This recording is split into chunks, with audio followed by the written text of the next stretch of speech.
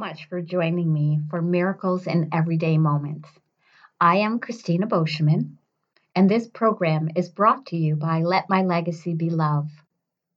Love, our greatest gift and our most precious legacy. This show came out of an inspiration that I had a little while back while taking a walk in the woods behind my house. It was a beautiful day for March.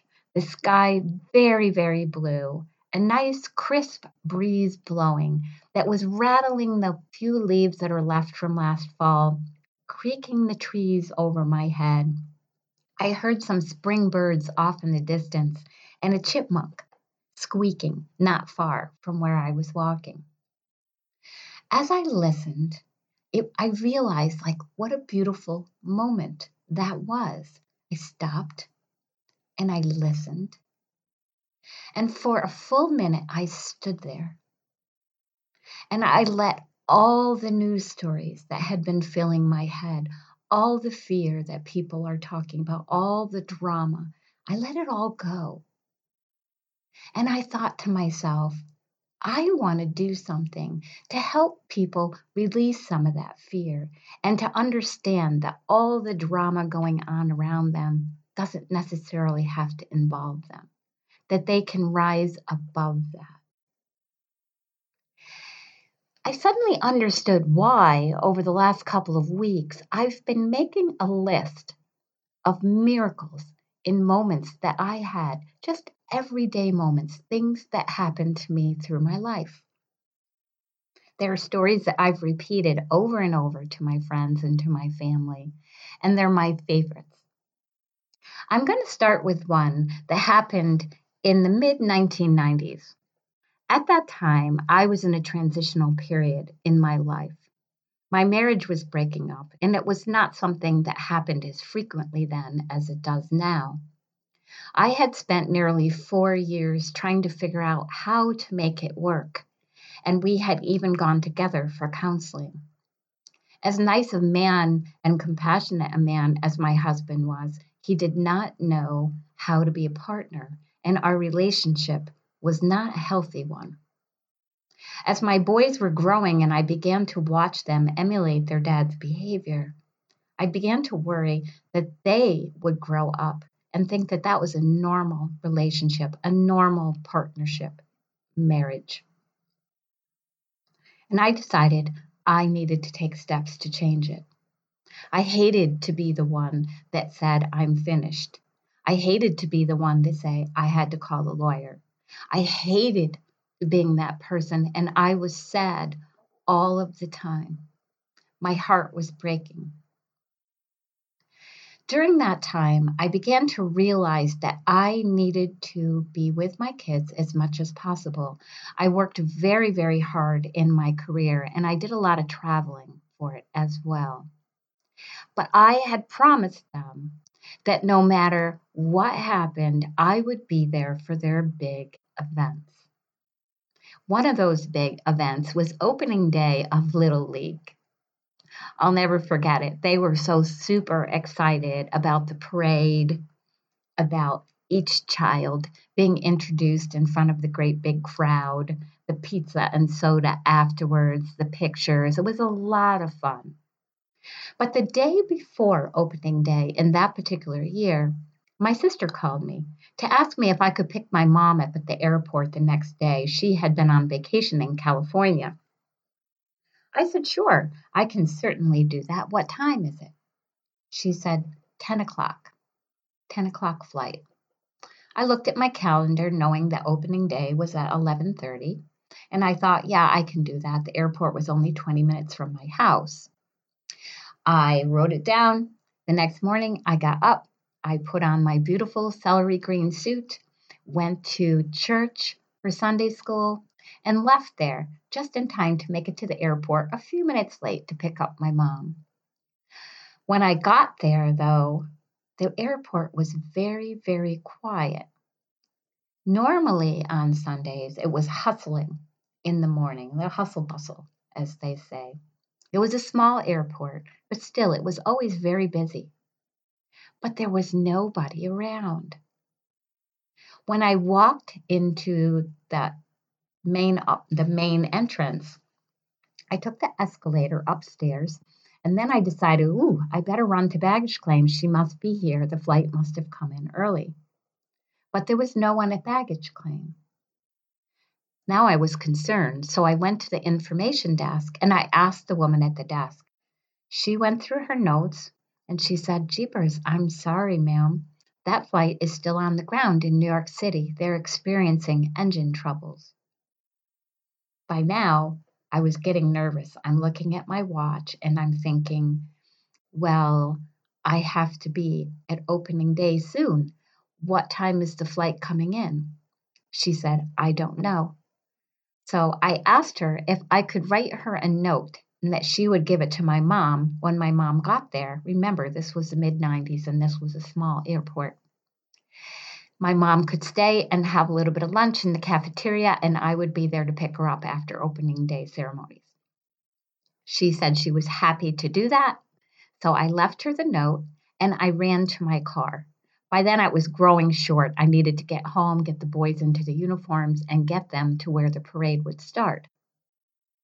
But when I got to the car and drove to the gate to leave, I had been there just long enough that I had to pay to get out of the parking lot. I immediately got a feeling of like a spark through my body because I knew I didn't have any money in my wallet. I've always been terrible about carrying money, and I have to be honest, I still am. I began digging through the console in my glove compartment. I only needed $2, but there was no money. I had cleaned my car the day before. I turned around and I went back to the parking lot because I had noticed an ATM right next to the information desk. I ran as fast as I could, threw the doors open, ran to the ATM machine, put my ATM card, and it said, out of order. My heart sunk. I could not miss opening day. What was I going to do? I went to the woman at the information desk again and said, hey, I'm sorry to bother you again. Is there another ATM machine? She looked at me and she goes, oh my gosh, I'm so sorry. No, this is the only one. I know my shoulder slumped and I looked disappointed because she said, I'm really sorry. I walked outside and stood looking up at the sky. I said, God, I need your help. I cannot miss opening day ceremonies. Not now. Not with everything that's going on. The sky was just as blue as it was that day last week when I was walking through the woods. And the breeze was blowing pretty much the same way. I remember seeing the flag ruffling in the breeze and thinking to myself, it's such a perfect day for opening day. I cannot miss it. But I didn't know what else I was going to do. I finally went and sat down on a concrete bench that they had out in front of the airport. It was one of those cement benches with a scrolly leaves in it. It was very pretty, and normally I would have loved to sat there. I remember looking over the fence that kept me inside the airport, even considering climbing over it. Maybe I can climb over it and get out of here, but then how was I ever going to get back to where I needed to be? I considered hitchhiking. Everything ran through my mind.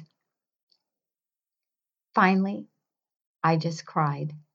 I remember slumping a little on the seat and saying, I cannot believe this is happening to me.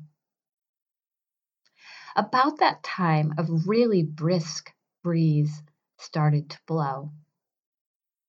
And as I sat there with my eyes half closed, I noticed a leaf that had been torn free from a nearby maple tree flutter through the air and land at my feet, right underneath my shoe.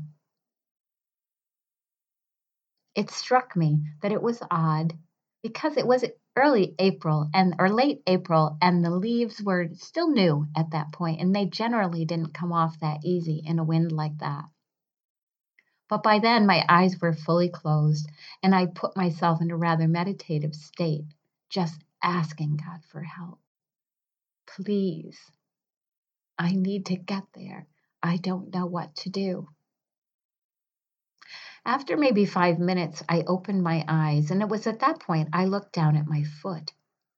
And there under my foot was not a leaf, it was a $20 bill. I kid you not. I couldn't believe it. I picked it up and I looked at it, and I thought, I can still get there on time. I'll just barely make it, but I can get there. At that point, I noticed two men unpacking their luggage from their car, getting ready to go into the airport, and I felt guilty. I thought maybe that $20 bill belonged to one of them.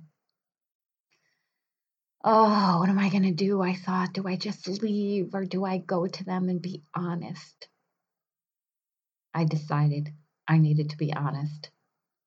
I walked up to the first man and I said, "Excuse me, sir. I just found this $20 bill. Does it maybe belong to you?" His reply was kind of curt. He just said, "No, I don't have time for this." I turned to the other man and I said, "Does this $20 bill maybe belong to you?"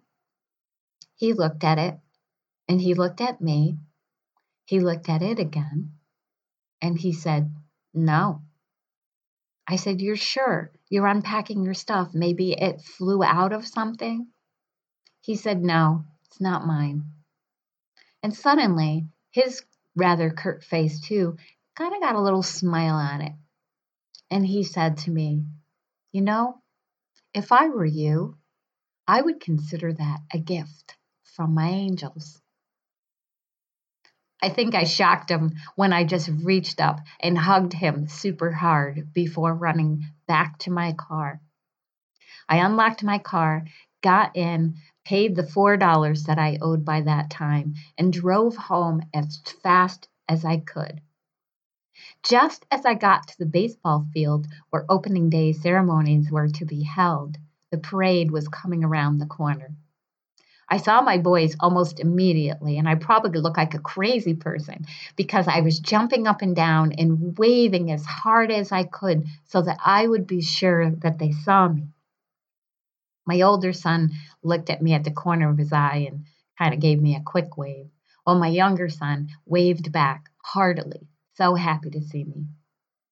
I sat down on the grandstand and I listened and watched as opening day ceremonies commenced. I told anyone who would listen about that story after the event was over and before grabbing my boys to go to the airport to pick up my mom, who had just arrived when we pulled in. When I told her the story, she just said, "Wow, that's amazing." As I've said, I have told that story over and over through the years. I can still see what I thought was a fluttering leaf out of the corner of my eye hitting the ground and lodging under my foot. What are the chances? I believe that was a miracle in an everyday moment, and I have never forgotten it. In moments when I feel a little bummed out, I say, "Think about that story. That was incredible." So now you get an idea of what I'm doing here. If you have a story that you would like to share, I would love to have it. You can email it to me at Christina at Let My Legacy Be Love, and that's Christina with a CH. Give me your phone number and a little brief outline of the story, and I'll be happy to talk to you about it, and we can talk about being interviewed on this show so that you too can share one of the miracles in your everyday moment. I'm very, very excited about this, and I cannot wait to hear from you. I cannot wait to share some more of my own stories, and I look forward to a much brighter future filled with inspiration and all the good things in life. Have a good day.